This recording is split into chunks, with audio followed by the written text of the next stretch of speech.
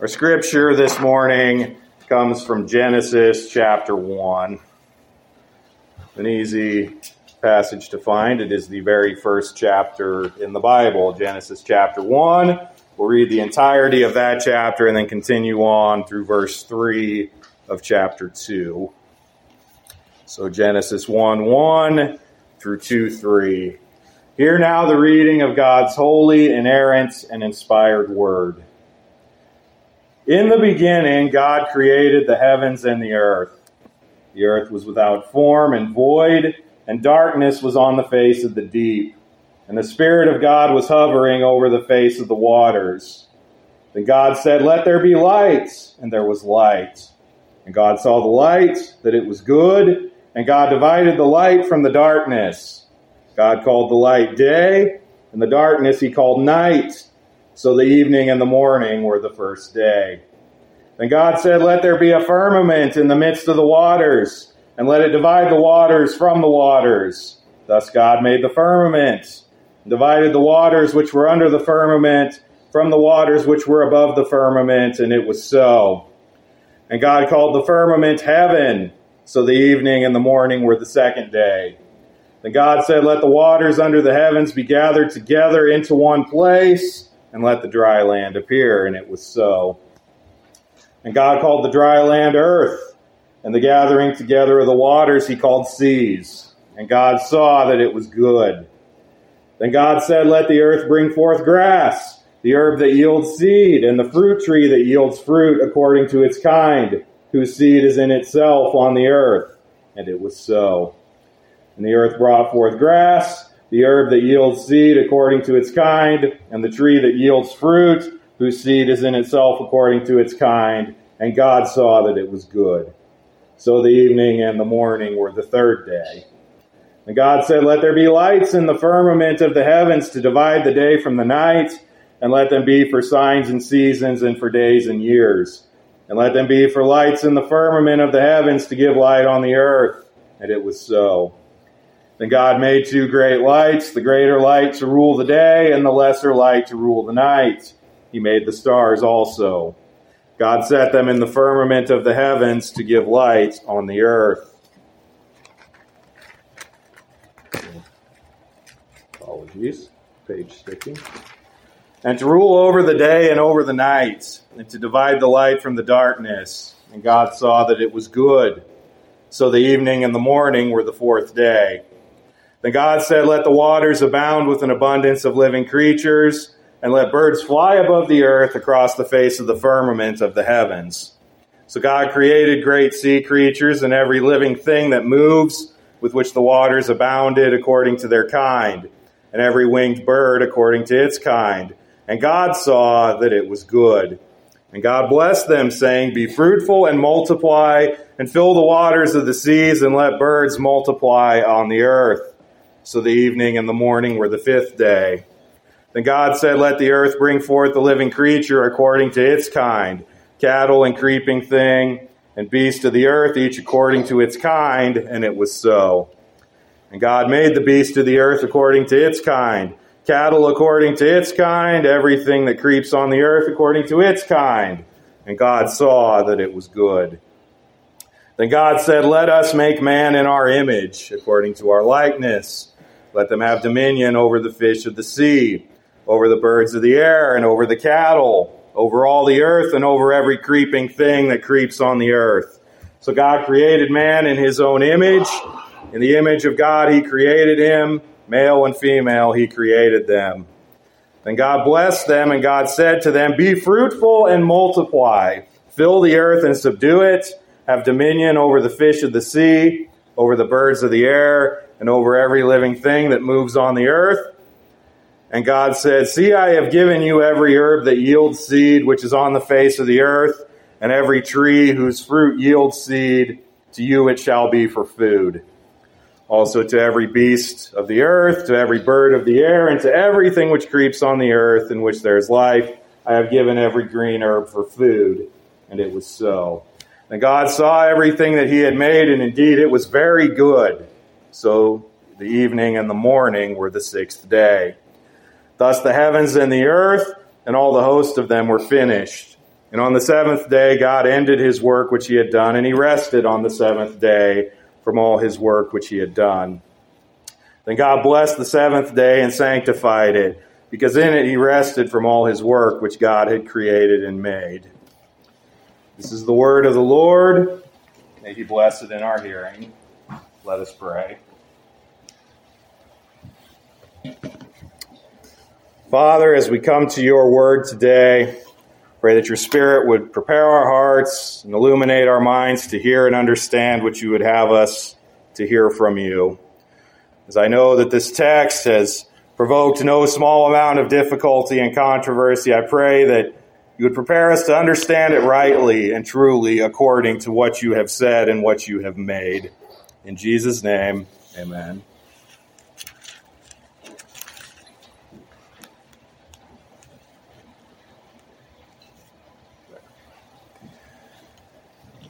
So we begin this morning a new series on the book of Genesis. It is the first book of the Bible. It is the book of beginnings. It is a book of foundations. In it, we see the creation of the earth itself. We see the introduction and the growth of humanity, of civilization, of culture. We see the fall and sin and the ways in which it corrupts. We see the introduction of God's plan of redemption, God's covenant.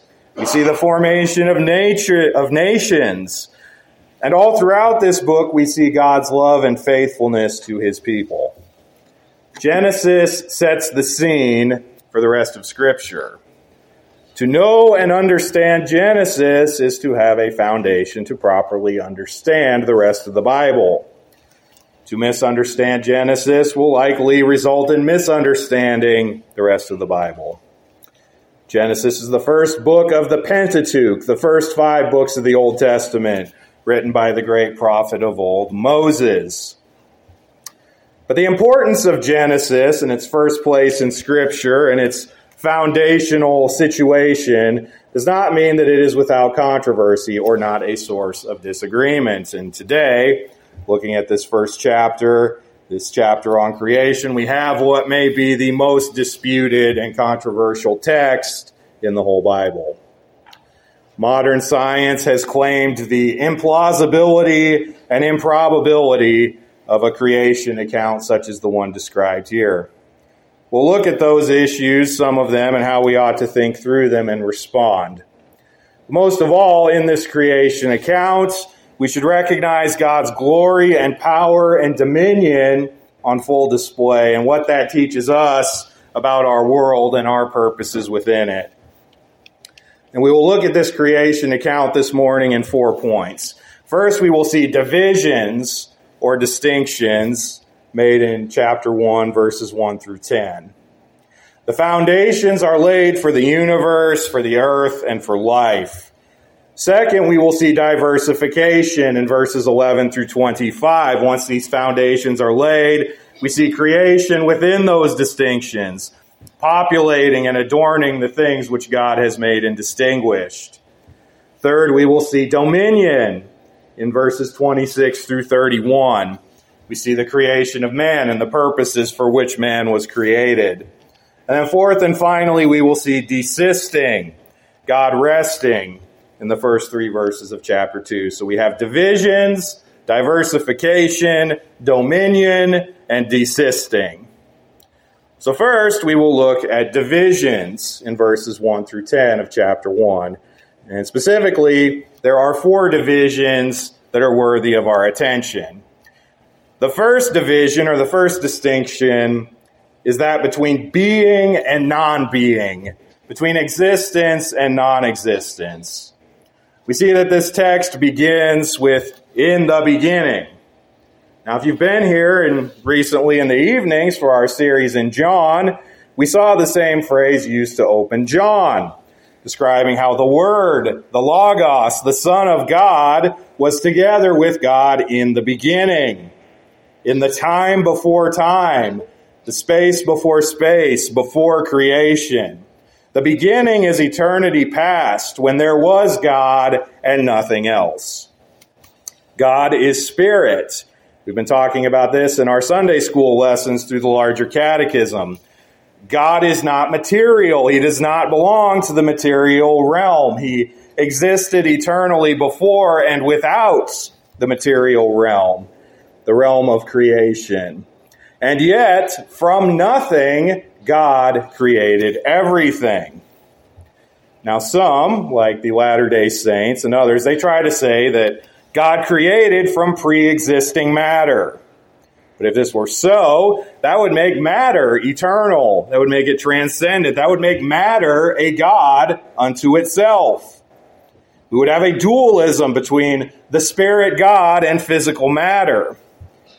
But this is not true. In the beginning, God created matter. He created the physical realm. He created all things in it. The very concept of being, He created out of nothing, out of the absence of any such categories. It can be hard for us to comprehend. It can be hard for us to even think about such a state. We are physical. We are time-bound. We are space-bound. To think of a time when none of these things were yet made. But God did this by the word of His power. Out of nothing comes things. This is known as our doctrine of creation ex nihilo, creation out of nothing. God has no pre-existing stuff or pre-existing beings alongside Him. He made all the stuff and all the stuff that makes other stuff. Now, God did not create because He needed to. In eternity past, God was complete in Himself. He did not create because He either lacked anything or had too much of anything. God does not depend on His creation or His creatures. He is self-existent. He simply created for His good pleasure and for His own glory. Now the heavens and the earth, as they were initially created, they were formless and void. They were chaotic. They were not distinguishable. They lacked order. This is what we see in verse 2 of chapter 1. There is no light. There is no life. There is emptiness. And yet God is present and working within it.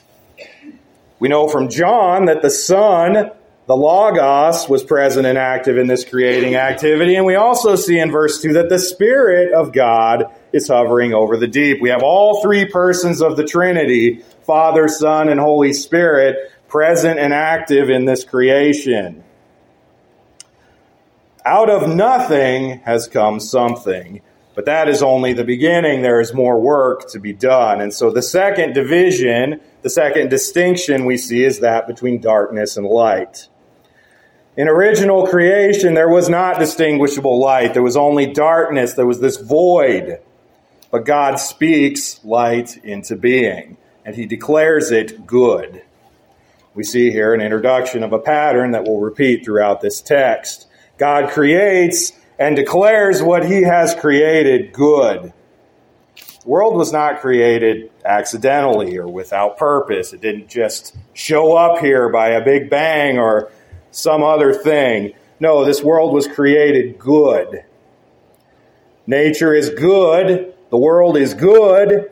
It is only because of the later introduction of the fall and sin and evil that bad comes into being. But once God has created light, He divides light from darkness, and He names them night and day. And then we see this transition. There is evening and morning the first day. Now much ink has been spilled, much argument and debate reigns in our day as to what is meant here by a day. But I believe very strongly that when we hear of night and day here, we should think of a night and day as we understand them. A period of roughly 24 hours in which a time of light and darkness are divided. There are many sound and biblical reasons to think this. For one, the Hebrew text in Genesis 1 and 2, it is structured as a narrative. It is presented as an accounting of events which occurred. It is not structured as poetry or myth or some other genre of text. The actions and transitions in this text read like a linear accounting of one event to the next. Second, this text is very clear in its distinction of days, and does so in the way which ordinary days, 24-hour days, are distinguished elsewhere in the Bible. One commentator notes that of the hundreds of times in the Hebrew Old Testament that you see this word day, this word yom in the Hebrew, modified with numbers like these, so first or second or third or so forth, it is always referring to a normal day. Now third, we see how this account of creation is spoken of in other texts, how it is spoken of ordinary days and used to pattern ordinary days. Perhaps the most profound and well-known example of this comes from the giving of the fourth commandment, God's command of Sabbath observance in Exodus 20, verses 8 through 11, where it says, "Remember the Sabbath day to keep it holy." So it's setting a pattern for how we are to keep our days. It says, 6 days you shall labor and do all your work, but the seventh day is the Sabbath of the Lord your God.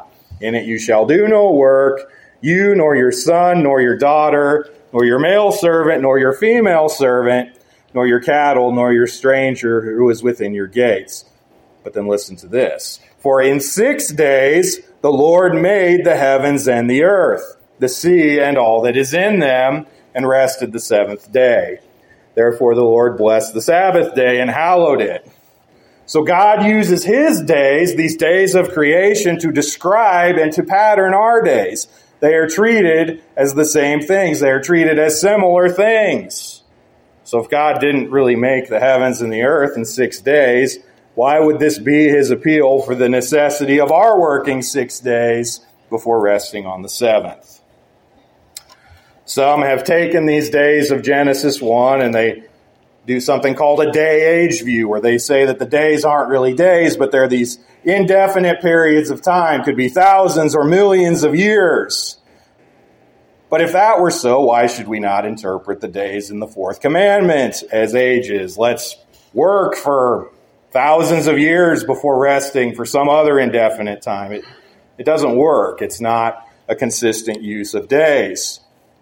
Another view that's popular in our day, it's called the literary framework hypothesis. This was the view of Meredith G. Kline, and it was taught at the seminary where I studied. In this view, this text really isn't a narrative account of creation at all. It is a literary construct like a poem or a myth or a legend where God asserts his authority over the false gods of the nations. And so the days are paired, the first with the fourth, second with the fifth, third with the sixth. And then these are taken to be parallel accounts of the same things. And proponents of the framework view, they'll say things like, well, there's light on the first day, but there's no sun and moon and stars until the fourth day, so that really can't be an order of days. But this framework view has several problems of its own. First, the text itself claims nothing other than to be the description of God creating the heavens and the earth.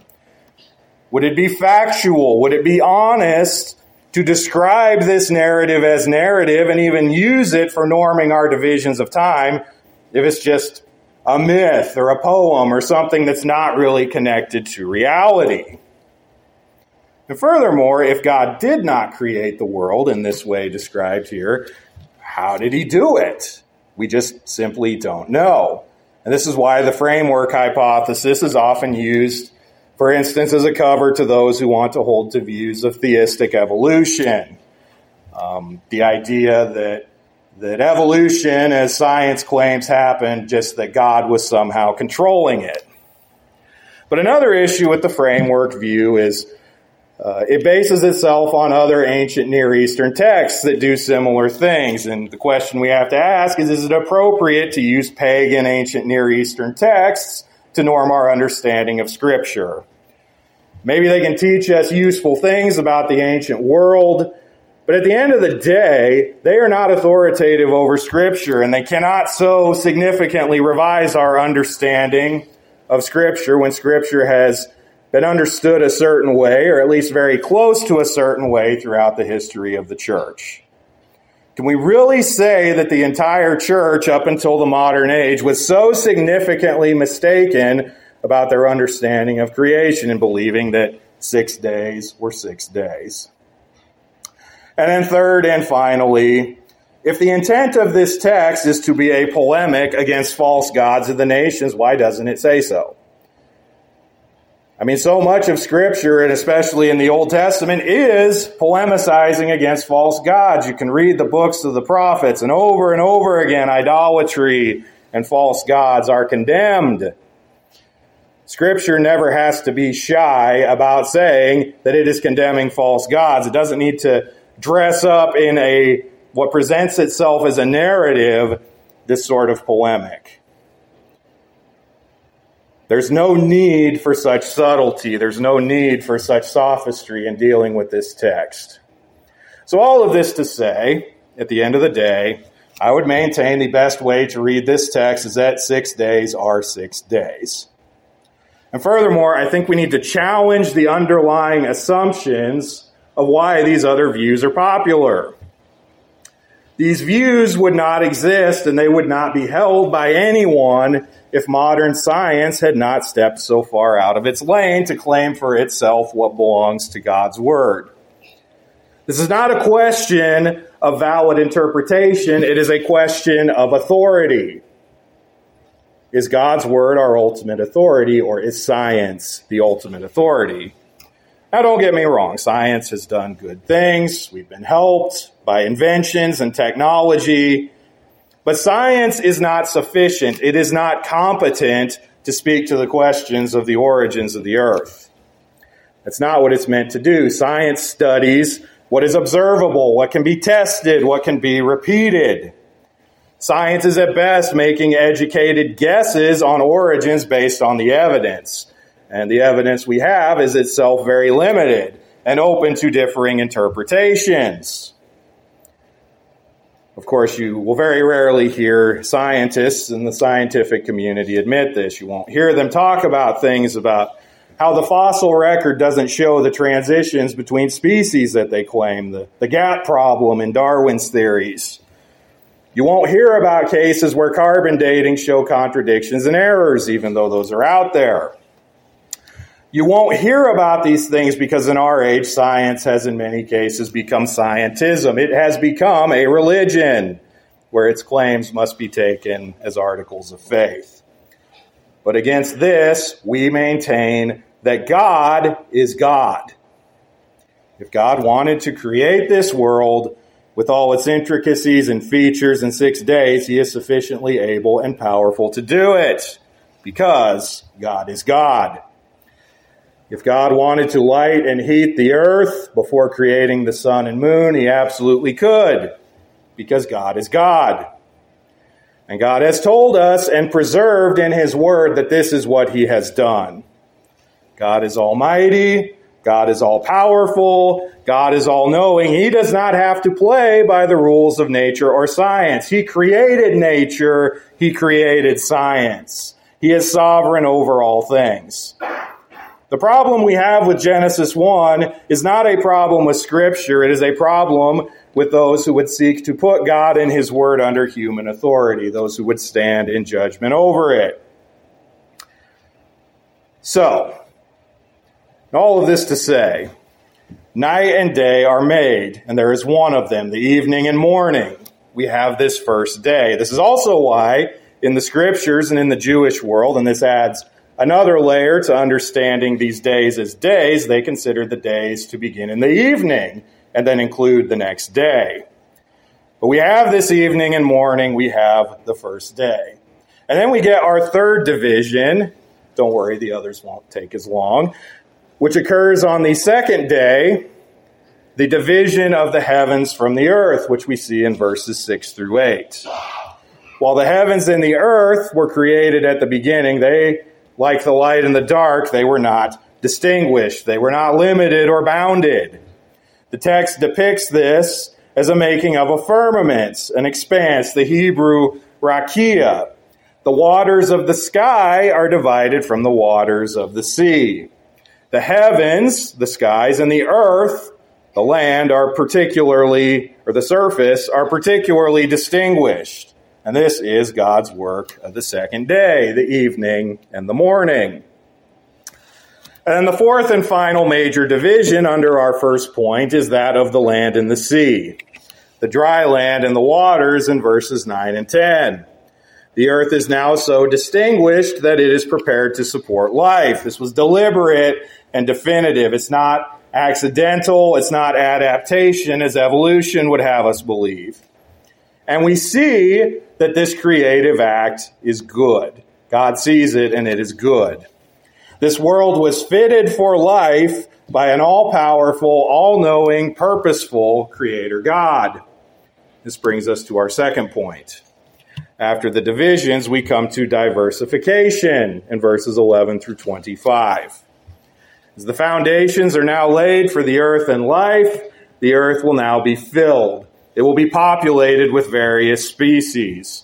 So first, we see the plants of different kinds. We see grass, we see seed-bearing plants, and we see fruit trees. And we see that they are each brought forth according to their kind. This differentiation of species was a deliberate act from the first creation. All of the diversity of life in this world, it doesn't come as the result of some evolutionary process where we all descended from some common ancestor like a single-celled bacteria. As I mentioned earlier, the fossil record shows gaps. It doesn't support this macroevolution, species becoming other species. Now, this is not to say that species don't change over time. Some species are capable of interbreeding. They change through genetics. It's why, for instance, people are generally taller than they used to be in history, or we have different traits like eye color, hair color, skin tone, whatever. They're all over the place. There's this microevolution within species. But macroevolution, evolution from one species to another, that doesn't happen. God created species according to their kind. So God makes these species of plants, and that concludes the work of the third day. Now on the fourth day, we see a further organizing of light and darkness. We see the creation of the sun and the moon and the stars to give light to the earth, to distinguish day from night, to distinguish the seasons one from another. Now again, these are created orderly. They were created with purpose. They were not mere chance, product of a big bang or some other chaotic event. They are this way and they are where they are because God made them so. He made them with intent. I mean, why is it that the earth is just the perfect distance from the sun to not be too cold or too hot for life to survive? Why does the moon do what it does? It's cycles of days that regulate tides and other things. Why are the stars placed as they are, aiding navigation and the telling of time? Because God made them so. God placed them where they are. God is all-knowing and He is all-wise, and He created the conditions for life and flourishing in the earth. And with other acts, God sees that this is good. This is the way it should be. This is the way it's supposed to be. And so concludes the work of the fourth day. On the fifth day, God creates the creatures of sea and air in verses 20 through 23. Now you will note that there is an order to this order.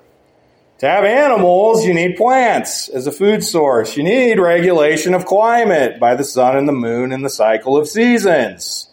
And then once these are in place, God makes the creatures, the sea creatures and the air creatures first. And then God sees that these are good and concludes the fifth day. On the sixth day, God creates land animals of all kinds, from the insects and the creeping things to the cattle, all the other larger animals. And as before, God declares them good. But God's greatest creature and greatest act of creation is reserved for the end of the sixth day. And this brings us to our third point. After divisions and diversification, we come to dominion in verses 26 through 31. We see in these verses the special creative act of man. Now, this story will be told twice in Genesis from two different angles. Here we see it placed in this accounting of creation, these 6 days. Next week, Lord willing, we will see the creation of man retold with its covenantal implications. Here we see the story told with dominion implications. We see here that God creates man in his image. We hear that God speaks, "Let us make man in our image, according to our likeness." Now, a question that always comes up here is, who is we? Who is our that God is addressing? It has become popular among some modern scholars, Meredith Quine, who I mentioned earlier with the framework view being one, to say that God is addressing his divine council of angels. Again, drawing on parallels to ancient Near Eastern cultures and documents and how kings in that era would sit in council. You'd say, well, God is sitting in council among the angels. But again, this view introduces problems. In other places in Scripture, we see teaching concerning man as the image of God, but we never see anything about man being created in the image of angels. If we granted that God created man somehow in his image and somehow in the angel's image, where does one start and the other end? Are angels created in the image of God? So many more problems and questions are raised than are solved by this view. So if we wish to reject such modern speculation, where do we turn? The church historically, and I would argue accurately, says that God's address here is an intra-Trinitarian conversation. The Father, Son, and Holy Spirit, these three persons of the one being that is God, take counsel together to create man uniquely in the image of God. This is, for instance, a position explicitly articulated in the Belgic Confession of Faith in chapter 9, article 9. Though we only see it in a shadowy form, Trinitarian revelation is clearly occurring from this first chapter of the Bible. We saw it before with the Spirit of God hovering. We see it again with this plural address, God taking counsel as Trinity to create man in his image. So, if man is created uniquely in the image of God, what does that mean? Well, the image of God is constituted in true knowledge, righteousness, and holiness. These are the terms our catechism puts it in. God uniquely created man as a moral creature and morally accountable. Now, this means that God created man with the knowledge of God's law. He knew what was good and was able to do it. The moral law, as our confession teaches in chapter 19, is the same law as summarized in the Ten Commandments, the duties of love of God and love for neighbor. Although they are not here inscribed on stone tablets, they are written on the heart. Man was created rational, able to think, able to reason, able to learn and know and apply knowledge, including this knowledge of good that God implanted. Now, God created man in his image with these special moral and rational endowments for a purpose.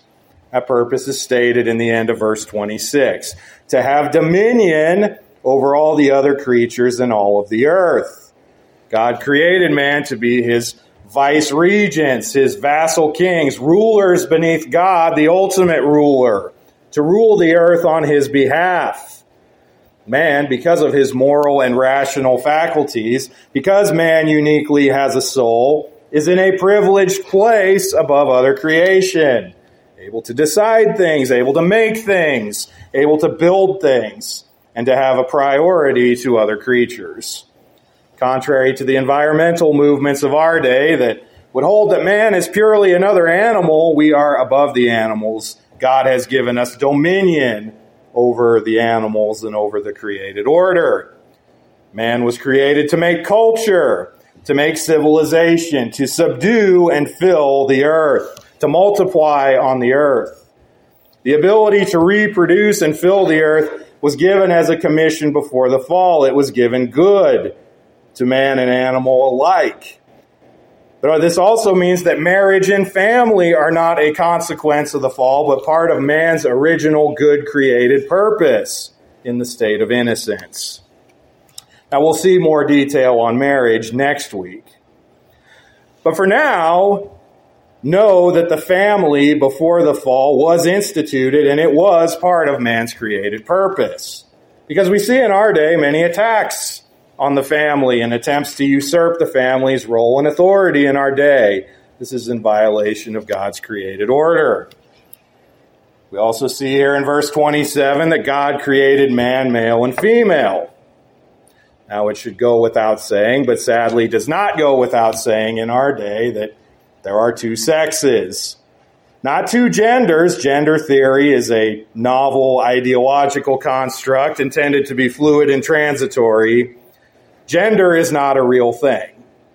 But sex is real, and God created two sexes, determined male and female, and every person is one or the other.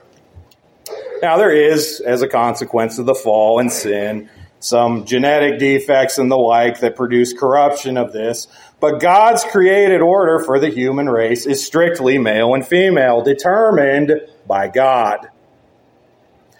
Now, the world that has been made thus far is given to man for his nourishment and sustenance. Man is created to work, to subdue, to have dominion. So work, too, labor, is not a consequence of the fall. But that work in the state of innocence will be assured of its fruitfulness. The plants will provide adequate food, adequate nourishment, not only for man, but for all of life. We don't see at this point any evidence of other creatures, animals being killed for food. Violence and bloodshed did not belong in the state of innocence. In verse 31, we get the final postscript on this work of creation. God saw everything that he had made, and it was not just good, as he has said before, but it was very good. After the creation of man, the crown jewel of creation in the image of God, creation is not merely good, but very good. It is whole. It is complete. And this concludes the work of the sixth day. But there is one more day, and this brings us to our final point. After these divisions, diversification, and dominion, we see in the first three verses of chapter 2, desisting or resting. After God spent 6 days creating the heavens and the earth and all in them, he rests. Now, it is not that God is tired and needed rest. God is immutable. He does not change. But God acts here in a way to communicate something to us. He is establishing a pattern. 6 days of work, 1 day of rest. We see in verse 3 that the seventh day is blessed. It is sanctified. It is set aside. It is uniquely singled out from the other days. And this is the foundation for our doctrine of the Sabbath. I read to you from Exodus chapter 20, the Ten Commandments earlier, and how the Sabbath command appeals to this work of 6 days and the day of rest in creation. The Sabbath did not originate at Mount Sinai. It originated here in creation, in the beginning, in the garden. God purposed us to work 6 days and then rest 1. Now, in light of Christ's resurrection, the day moves from day 7 to day 1, from Saturday to Sunday, but the principle remains the same. We need rest from our labors. We need a day set apart from the matters and cares of this world and sanctified, consecrated, set apart for the things of God. But the Sabbath is not merely an earthly picture of earthly things. The Sabbath is a picture of heavenly things. Although our text today takes place in the state of innocence, apart from sin, there is a foreshadowing in the Sabbath of things to come for God's people. The fall and sin are coming. In a couple of weeks, we will see them in their gory detail. Labor and toil will become harder, unproductive, stained by the destruction of sin. But in the Sabbath, we see a picture of rest after labor. Though we now live on this side of the fall, where the world is corrupted and stained with sin, we see in the Sabbath rest a picture of eternal life and hope, where we will be returned to this state of innocence, this state of paradise, where all things are very good. I know that we have covered a lot of ground today in this creation account. There's many applications and implications, but most important is this. In Genesis 1 and beginning chapter 2, we see the creation of a good world, a world in a state of innocence. It tells us much about the world we live in now and our purposes, which despite the fall and sin do continue in their own ways. And we will unpack in more details in the weeks to come what this looks like. But we also recognize in this creation that the very good world in a state of innocence is something that we are lacking, something that in very real and important ways we are missing. We no longer have the true knowledge and righteousness and holiness originally endowed on man in the image of God. We are fallen, we are sinful, we are stained and marred by sin in various ways. And yet there is coming a restoration of this state of innocence. Now, what did it take to do this, to restore this state? The Son of God, the second person of the Trinity, entered in to fallen and sinful creation to give back what Adam lost, to live a life of perfect righteousness and holiness, to die a sacrificial death to pay the penalty of sin. Those who repent of their sins and believe on the Lord Jesus Christ have the hope of restored and renewed innocence after this life in the new heavens and the new earth. So if you have not believed and received this gospel, it is offered to you once again this day.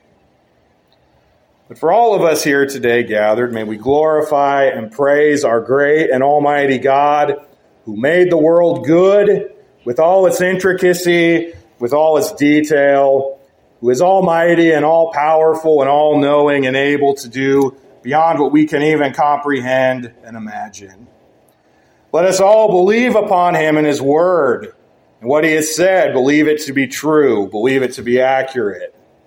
And may we live our lives in this world and exercise the ability, exercise the dominion that we have for his glory and for the love of our neighbor. Let us pray. Father, we know that there is much in this text, this glorious account of your power and how you have created the earth, created it good, created it very good, how you have created us. I pray that your Spirit would apply this word to our hearts, that we would understand it rightly, that we would not be confused by the attacks and distortions of our day, but that we would believe in your ultimate authority and your ultimate truth.